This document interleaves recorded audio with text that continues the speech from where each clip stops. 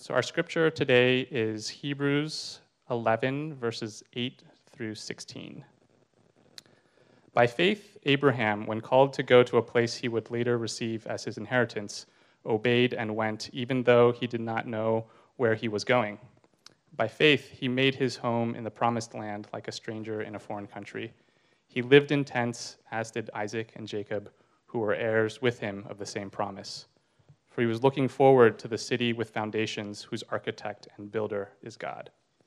And by faith, even Sarah, who was past childbearing age, was enabled to bear children because she considered him faithful who had made the promise.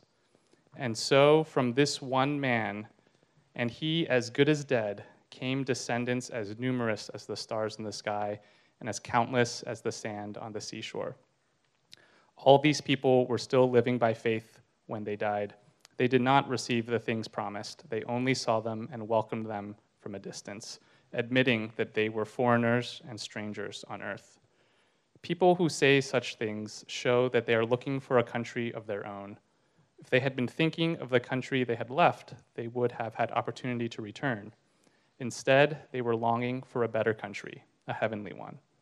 Therefore, God is not ashamed to be called their God, for he has prepared a city for them. Thanks, Chris. Well, good morning. Welcome. You know, here at the top, since we're talking about current groups, I want to give a shout out to the one I'll be a part of, Alpha.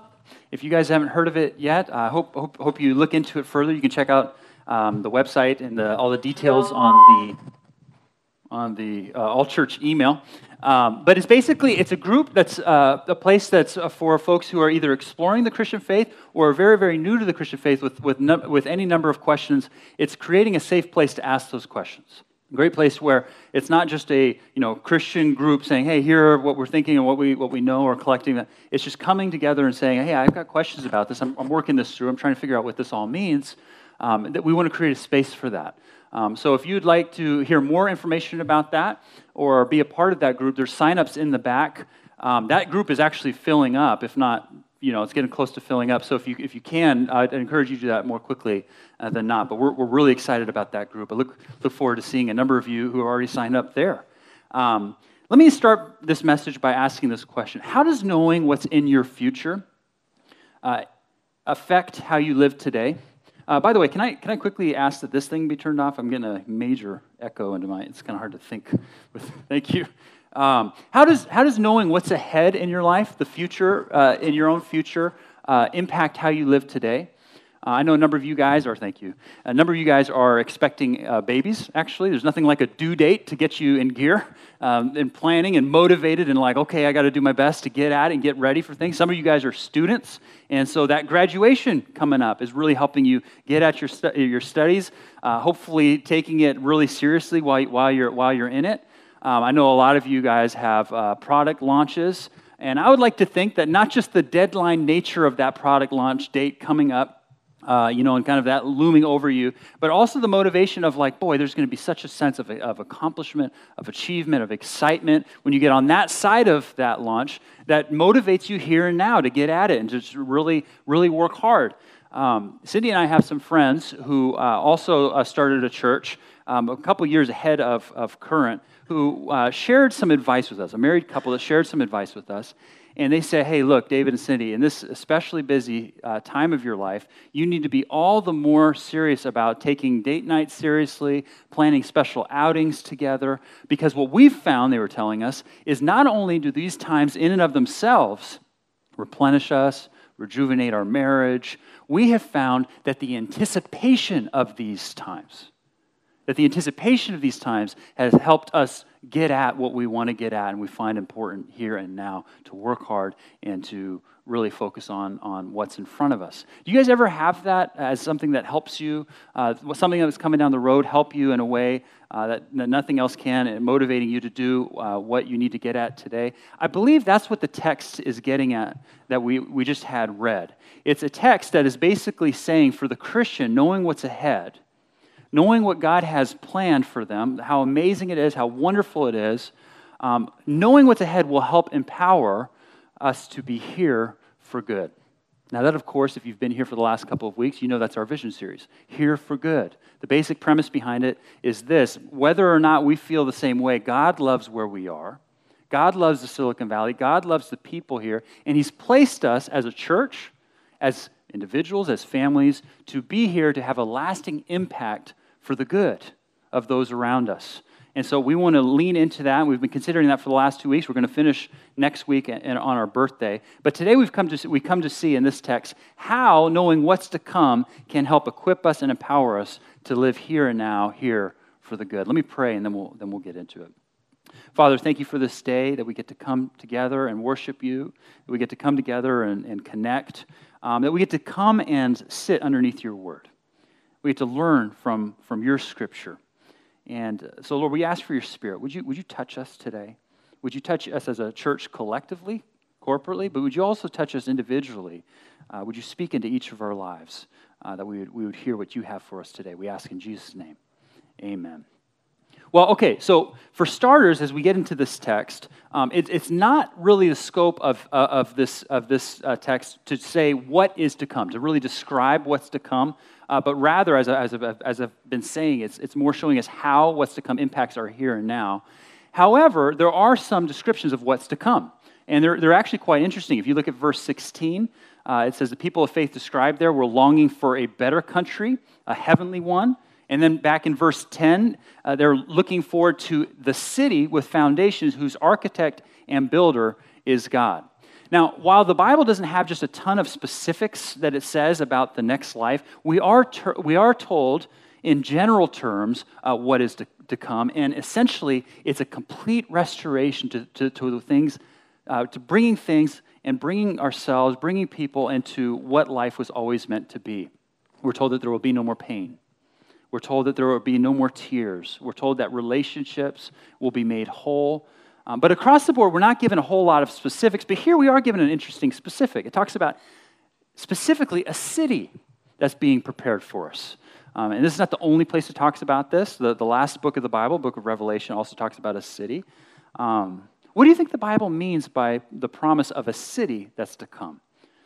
Imagine all the great things that happen in cities that don't necessarily happen, for instance, in the country or in small towns. It's in the cities where different kinds of people living in very close quarters enrich each other, interact with each other, cooperate with each other, and learn from each other. And it's in the city where there's a concentration and a pooling of talents, where people and ideas are stimulated and collaborated on.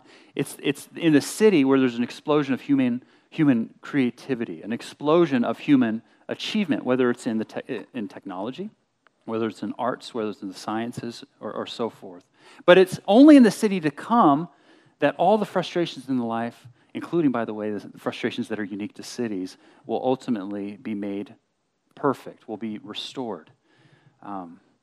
If you want to look at, we don't have time to kind of consider more what the next life has to promise, but here's what Martin Luther's take on it is, just to give us a quote to kind of consider. I would not give up one moment of heaven for all the joys and riches of the world, even if it lasted thousands and thousands of years. And then here's Billy Graham's take on it, and actually bringing us back to the real driving force of this text, when he said, my home is in heaven, so I'm just traveling through this world. Which, if you think about it, there's a person who really lived in light of what's to come. I want to consider with you today 3 ways this text shows us how living for what's to come helps us live here for good. So first thought, it's kind of a low-hanging fruit. Understanding what's ahead helps us live for more than this. It helps us understand that what's in front of us, materially and so forth, what's right in front of us, that there's more than this, that God has great purpose for our lives. He has a greater purpose in our lives than we tend to think or see. And knowing this helps us pay attention to how we can be a part of it. If you look at verse 8, it says, by faith, Abraham, when called to go to a place he would rather receive as inheritance, obeyed and went. I love the simple structure of this sentence. There's a very clear delineation. It's saying, God called, and Abraham decided, am I going to go? Am I in? God said, are you in? And Abraham said, okay, sure, I'm in. That's really how God works, isn't it? And if you've been coming here for the last 3 weeks as we've been doing this series, it's actually become sort of an unintentional theme of this series. I didn't come into the series saying, hey, there's this one thought that comes out of all these texts that we're going to look at. It's just kind of come out as we've been looking at these texts, and that is God calls us to be a part of things far greater than what we ever stop to realize or think. And it's on us to hear from him, to pay attention, to kind of discern the ways we can, to say, are we in or are we out? The first week, do you remember when we looked at Jonah? God came to him and said, hey, Jonah, are you in? Are you here to help love this great city of Nineveh? And Jonah said, I'm out. I don't want anything to do with that. Took off in a ship as far as away in a direction and getting away as far away as he could. What's interesting thing to me about Jonah that I've been thinking about this week since talking about him that first week is how gracious God was to him in that whole process. Because God could have said, and he very often does, when Jonah said, I'm out, God said, okay, fine. If you don't want to be a part of this, that's fine. But he didn't. It was almost more gracious, probably more gracious. He said, you know what, Jonah? You have no idea what you're getting ready, of what you could be a part of if you would just turn and be a part of the things that I'm calling you into. So he pursued Jonah. And finally, Jonah got to be a part of those wonderful things. That's Jonah's story. Last week, we saw how Abraham, in another context, in the account in Genesis 18, had a story where God came to him. And do you remember what God said there? He said, shall I let Abraham know about the plans I'm getting ready to do? We chuckled about that because that was God talking to himself. But we were thinking about it in the sense of God saying, making very clearly, not so that he had to work through and process his thoughts, not that he didn't know what he was getting ready to do, but to show us, the reader, and Abraham for that matter, that he includes us in his works, that he wants to invite us to be a part of his plans. And if you remember in that text, quite opposite to Jonah, when God said to Abraham, are you in? He said, I'm in. I want to be a part of this. And so Abraham stepped into that. Well, here today in the text we're looking at today, again, we're looking at Abraham and others like him. We see the same thing. God called, and Abraham, it says, obeyed and went. I hope this is redundant because this is how God works and how he wants to work. He wants to let you in on what he's doing.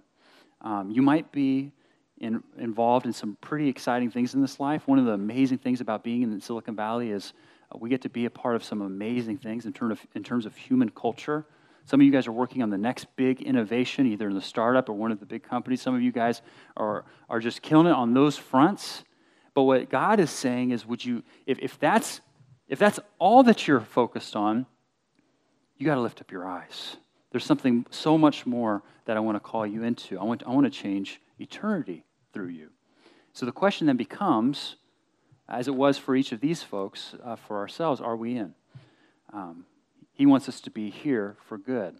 And so the question I think we can use to ask ourselves and to think about this is, are you listening? Are you paying attention to what he's up to in your life? Are you paying attention? Are you coming to him and asking him? You might not get a cloud parting, type of a moment where the angels descend on you and say, this is what God is getting ready to say or do, wants to do through you. But I would think that it would probably take you and myself slowing down in this culture to say, God, what is it you're doing in my life? Asking him questions like, how might you want to use me here for good? Who are the people in my life that I can serve, that you want me to serve, to love, care for, in ways that your word calls me to? Maybe, I can't help but say this because we've talked about it now 3 weeks. Maybe there's someone here where every time we've talked about this in its different nuances, God's brought to mind for you something very specific. Oh, I'm pretty sure this is what he means when he's talking about what I could be involved in. Taking that to him, taking that to others, working that through. But how can we be involved in more than this in a way that God wants us to be here for the good in light of what's to come? A second thought, living for what's to come, helps us reorder our loves. Abraham set out in verse 8, even though he did not know where he was going. By faith, he made his home in the promised land like a stranger in a foreign country. He lived in tents, as did Isaac and Jacob, who were heirs with him of the same promise. Any of you guys ever move, like when you were a little kid and you had to adopt to a new culture?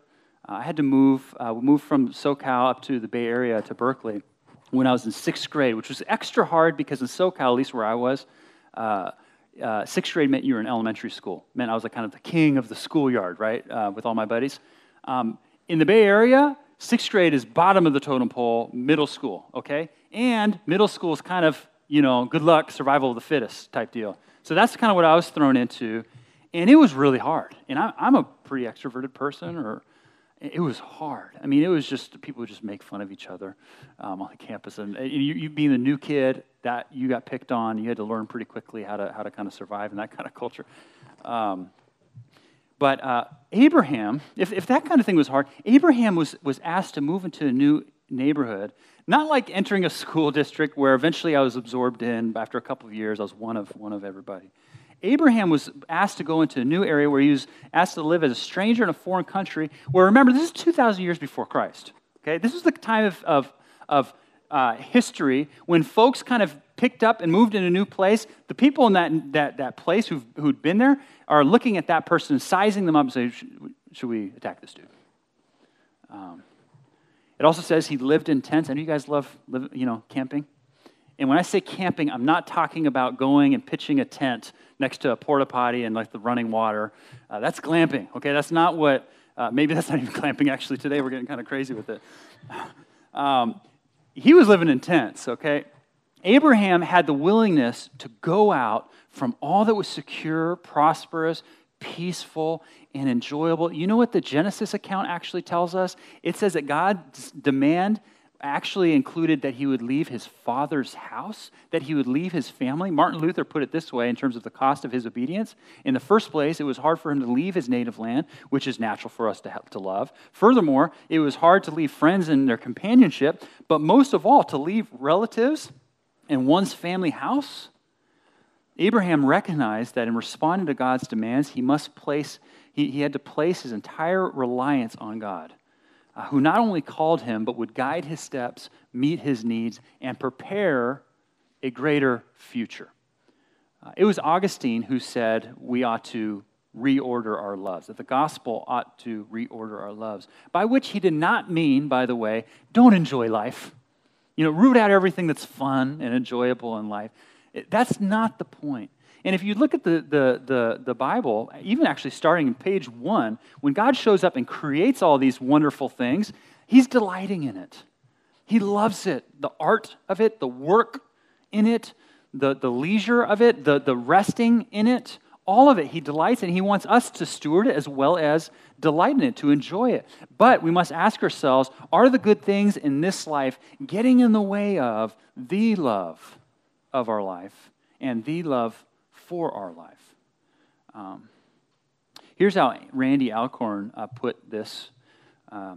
He said, the most tragic strain in human existence lies in the fact that the pleasure which we find in the things of this life, however good that pleasure may be in itself, is always taken away from us. The things for which men strive hardly ever turn out to be as satisfying as they expected, and in rare cases in which they do, sooner or later they are snatched away. For Christians, all those partial, broken, and fleeting perfections which he glimpses in the world around him, which wither in his grasp and are snatched away from him even while they wither, are found again perfect, complete, and lasting in the absolute beauty of God.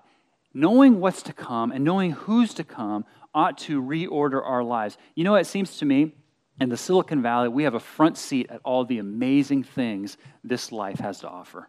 I mean, obviously in terms of the technology, but in terms of the food and wine, we might not be in the city or a certain part. There's amazing things here in terms of where we're able to travel to on a moment's notice, and the means that this culture has in order to make all these things work. We have at our fingertips some amazing things in this life. But what God is saying, if any of these things, even the most wonderful things, become the ultimate wonderful thing, if they become the most important love, God is saying that we're missing out, that we're missing out on what he calls us into, even greater things. What might reordering your life look like? Reordering the loves of your life look like? How might this help you to be here for good? There's this really interesting video project out there right now called I Am Second. Any of you guys heard of this? I Am Second. It's a pretty cool organization that's doing this. Their whole deal is they're video recording interviews of people all across life spectrums. Okay, so you have there's a number of really famous people that if I were to mention their names, you recognize them, as well as homeless folks. There's elderly who are sharing their story. There's millennials. There's business people. There's techies, the whole gamut. And they're all sharing their story about how they aim to be second in life. I am second, of course, to God. They want God and His purpose in their lives to be first. You should really check it out. It's really well done, thoughtful. Their most recent high-profile video that they posted is of Michael Ketterer. Have you heard of that name, Michael Ketterer? Any of you guys? If you've watched, I'm totally America's Got Talent. If you watched America's Got Talent, you know Michael Ketterer, or you might know him. Cindy and I love to watch with the kids America's Got Talent. Which, quick footnote. You're probably going to have to fast forward stuff if you have little ones with small kids. I don't want you to go home and start watching with your kids, and the pastor told me I could watch it. There's one kid who all she does, she basically acts like a demon. It's weird. That's not the whole show, by the way. Anyways, that's the footnote, okay? Don't come back to that. Anyways, there's a singer on there called Michael Ketterer, and he's my favorite guy on there. He's actually the only guy I've ever voted for in these things. You guys actually ever vote for these things? I voted for him. So that's how much of an impression he's made on me. Before any of this that I'm telling you, this is like, And so anyways, we're watching him, and to me, he's the best singer par excellence. But his story is just like, it's phenomenal. It's so moving. His story is he was raised without a dad, and he had people in his life saying, hey, you know what, you just need to understand that God's your father. And he said, in this video, he's just saying, that was good and helpful, but really what I needed in my life was somebody who would come around me and hold me in my arms.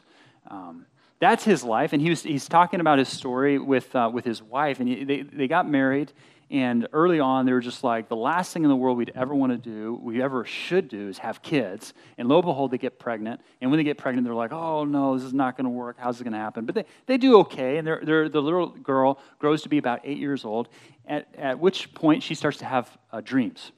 She starts to have recurring dreams about 3 little boys who are hurt, who are lost, who are wandering, that they need help for 2 years.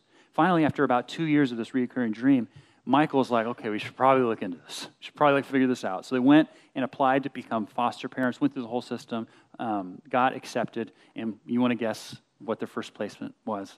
3 little boys who were really lost and hurting. And it's funny is when they heard that news, he's like, this is insane. Okay, God, okay, got it. Of course, these guys are not only going to be kids that we foster, but kids they're our sons. And yet, even in that moment, he's like, but how are we going to do this financially? We can't do this. And then he started to look into that, and he found out that there's all these qualifying programs that were like, you know what, healthcare is taken care of for these guys. If they get into college, that'll be taken care of if they meet certain requirements. And he's like, okay, God, I have 0 excuses now.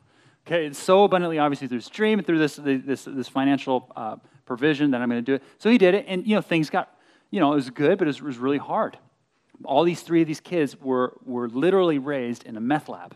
I mean, they just had one of the sons especially just had some really hard medical challenges, which, by the way, he's doing a lot better from. He's healed from it. But it's just been one thing after another that's been hard, and he's had to rely on God. They've actually fostered and then adopted 2 other kids, each, by the way, with crazier stories than the one I just shared with you. Crazier than Dream and all that. Yes, crazier. You got to go watch the movie. It's pretty crazy. Anyways, he got accepted to compete on America's Got Talent. And he's just like, wow, cool. Okay, I don't have any idea where this is going to go, but if nothing else, it allows me to have an opportunity to sing in front of the world, millions of people, to my sons, to my kids, telling them how much I love them. And it's like, okay, you already see where this guy's coming from. So he gets up there. He doesn't know anything. You could tell, we saw the first night he played, he was real nervous. But he starts singing, and he gets the golden buzzer, which meant he automatically goes on the next round. Clearly, I'm into America's Got Talent. But he got the golden buzzer from Simon Cowell. Okay, thank you. I got a couple oohs from there. Simon Cowell, for those of you guys who don't know, is about as tell as it is guy that there exists. You can go on YouTube and probably spend a couple hours of him just laying down smack. I don't encourage you to do that. You'll be depressed. But anyways, Simon Cowell gives him the golden buzzer and tears up.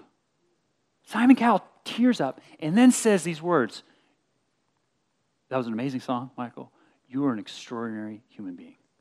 And I'm just sitting there like, what is happening? Was the miracle of the 3 sons or Simon Cowell? saying that. Like, you know what I'm saying? And what is Michael doing in all of this? What is he doing in all of this? You know what's amazing to me? He's not up there. You know how like it's Tyra Banks is the host. She'll come and she'll say, oh, hey, great performance. You have anything to say or whatever. And you would think that maybe he would take the opportunity to be like, hey, I'm doing this for God, and I just want to say thank you. He doesn't do any of that. All glory to God, that sort of thing. Which, you know what? Frankly, I kind of admire about him, because I think gone are the days when folks can do that and have effect, most people at least. But what is he doing? You don't have to dig but 2 inches under the surface to see that he's claiming that he is second. That his whole life is about living for the one who cares for him and loves him in such a way that he just can't help but live in a different way. And his whole life screams that. No one can look into Michael Federer's life and his wife's life and say, oh, you're just doing that because you know it's the right thing to do. My word, you can't do that. But he's out there saying, you know what, I am second. Actually, he even ends the video, this I am second testimony video, this way. He says, talking about himself and talking about the gospel, the good news of Jesus. He says, quoting kind of like what God might say, even if you're disabled and broken, you are my son. And then Michael says, I believe that's who our Heavenly Father really is. He's not afraid to get down in the dirt with us. Matter of fact, he sent his son to be just like us, to experience all our same issues, seeing us healed and set free. By the way, here's the vision statement of the I Am Second website. Restoration. The world as it was meant to be. People redeemed and lives transformed, relationships rebuilt, communities revitalized, and culture restored. We seek a world where people become second, serving and loving each other as they put Jesus first. I'd say that just about sums up this vision series, wouldn't you say? Look, you might not feel called to leave where you are and live in tents. That might not be God's calling for your life. You might not even be called to foster, although maybe you do feel that. Or maybe you feel called to help invest in caring for foster kids and their caretakers. We'd love to talk to you, by the way, on that. There's ways that you can be a part of that. But hey, that's getting really specific, and that's playing off of Michael Ketterer's story. It's not all of us. But there are any number of ways that we ought to consider reordering our loves in the day-to-day. What are things you love that take your time, take your energy, take your emotional thought and well-being that might get in the way of being available to follow God's leading in your life to love others? How might you say, I am second with your life, to love and be here for good? Loving and extending his love where he has you. Where God leads you, where he's prepared, what he's prepared ahead of you, it's amazing and it's worth living here and now for good, his good through you. Last thought, living for what's to come helps us find joy in sacrifice. This is probably the most touching and moving thing to me out of this scripture text. I mean, it's looking at the life of Abraham and a number of other people of the ancient followers of God there as being people of faith, of their faithfulness. And it says this in verse 13, all these people were still living by faith when they died. They did not receive the things promised. They only saw them and welcomed them from a distance, admitting that they were foreigners and strangers on earth. They only saw them and welcomed them from a distance. Actually, that phrase, if you want to get into kind of what the Hebrew is really saying, is it says, it's basically saying they hailed with delight. It's talking about them having an abundant joy in what they were going through, knowing what was ahead of them. In other words, I mean, think of it this way: they were living without the joy that many of us would probably seek in this life. I mean, a lot of the promises it says in this text were not fulfilled in their lifetime. They didn't get to experience it. But the joy they had was in what's coming in the life to come. They had joy there. The question then becomes for us, how might we tap into that? How might we find joy in sacrifice like they do? And it's at this point that usually my cynical self comes out and has the objection, David, okay, maybe you're saying that this is, it's really helpful to know that what comes next in life, if it's a wonderful thing, if it really is that way, that's a great motivator. I can see that. But really, I'm not so sure. I'm not so sure that's able to help me do the things that we're talking about here. I'm not sure it's enough. But the response to that thought is we have more than enough. We have more than what even the ancients had. Because they just had, hey, there's this wonderful promises coming ahead, but we have Jesus. It talks about them hailing with delight the wonderful things that would come in front of them. But you know what? They're only pointing to Jesus and what he ultimately would do ahead of them, and us looking back can see that he has done for us. They hailed with delight being foreigners and strangers in the land. They hailed with delight leaving, not knowing where they were going. Jesus knew where he was going. Let us run with perseverance. This is the very next chapter, kind of bringing some concluding thoughts. Chapter 12, verse 1 and 2. Let us run with perseverance the race marked out for us, fixing our eyes on Jesus, the pioneer and perfecter of faith. For the joy he had set before him, he endured the cross. Jesus went to the cross with joy. These guys went to live in tents with joy. I struggle with the living in tents part. But we are all following the one who didn't just... Look, Abraham left not knowing where he was going, risking his life, but Jesus, knowing exactly where he was going to the cross, gave up what's to come in order to bring us there. There's this verse that I'll often read at funerals. It says something to the effect of, on the last night that Jesus was hanging out with the disciples. This is John 14, if you want to look at it. But the last night with his disciples, he said, do not let your hearts be troubled. He basically just laid the bomb that he was going to leave them. Do not let your hearts be troubled, because I'm going ahead to prepare for you a room of many houses. He's going ahead to prepare what's to come. And I used to think that basically meant, God is, Jesus was saying, I'm going ahead to prepare. And what that means is he's going to go up to heaven and get at it. I don't know, Minecraft style, right? Playing with Lego, just get things set up for us. But I shouldn't joke about that. I mean, prepare this wonderful city, who he's the architect of, right? But I've actually come to realize that that's not so much the power of what he said when he said, I'm going ahead of you to prepare a way. What he was saying when he was saying, I'm going to go to prepare a way for you, is he was going to the cross. Jesus came giving up what's ahead to make a way for us to go and be with him forever. And that's what the cross is all about. He died for our sins. If we'd receive him, what he's done for us, that through his resurrection, historical resurrection, the life that he was given, we now too can have life in his name, that we can be restored.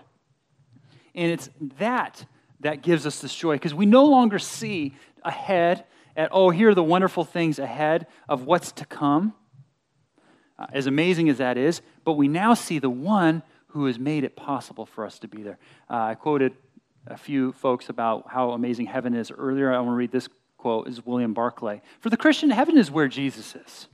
We don't need to speculate on what heaven will be like. It is enough to know that we will forever be with him.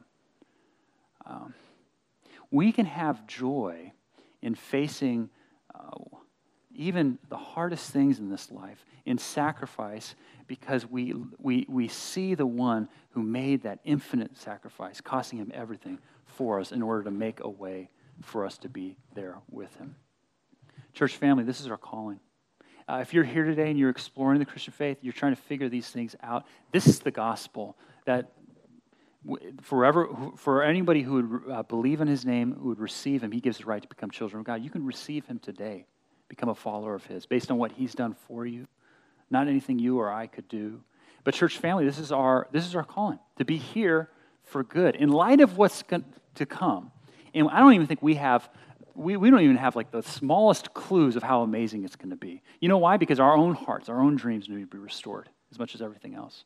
It's going to be amazing. It's a wonderful promise. And ultimately, we get to be with him. And so let's work in this life. Let's commit to reordering our lives, to being available, to asking God, what are you doing? What do you want to do with me? What do you want to do with us even this week? Let's pray. I do want to give you the opportunity, as I just mentioned, if you're here today with heads bowed and eyes closed, if you would like to receive what Jesus has done for you, this is what all of it comes down to. If there's nothing else to hear today, it's this. Everything else matters not in comparison to the gospel, the good news of Jesus, and that is he came into this world to die for you and your sins, that if you believe in him, that you receive what he has done for you, you will have everlasting life with him. And if you would like to receive that today by believing in him, or by receiving what he's done, offering you forgiveness of sins, you can do that today in your heart. And I just encourage you to raise your hand, not for the sake of being awkward or anything, but so that I see your hand and I can pray for you. If you'd like to receive what Jesus has done for you, you can raise your hand. I'll see it. I'll pray for you. I want to give you that opportunity. Just give you a moment. Yes, a couple hands. Yes.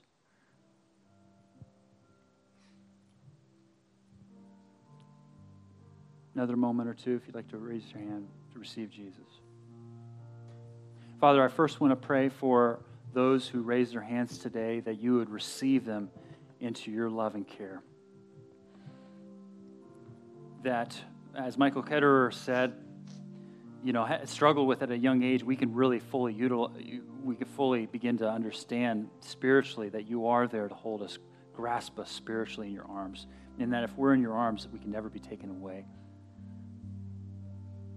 Thank you for these two sisters who raised their hand to receive you. Would you be with them? Would you pour your Spirit into them? Minister to them. Father, would you minister in each and all of us?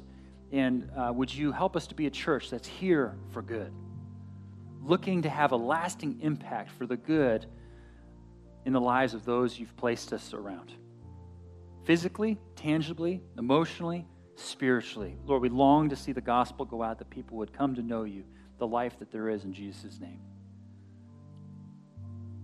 We pray all this in Jesus' name. Amen.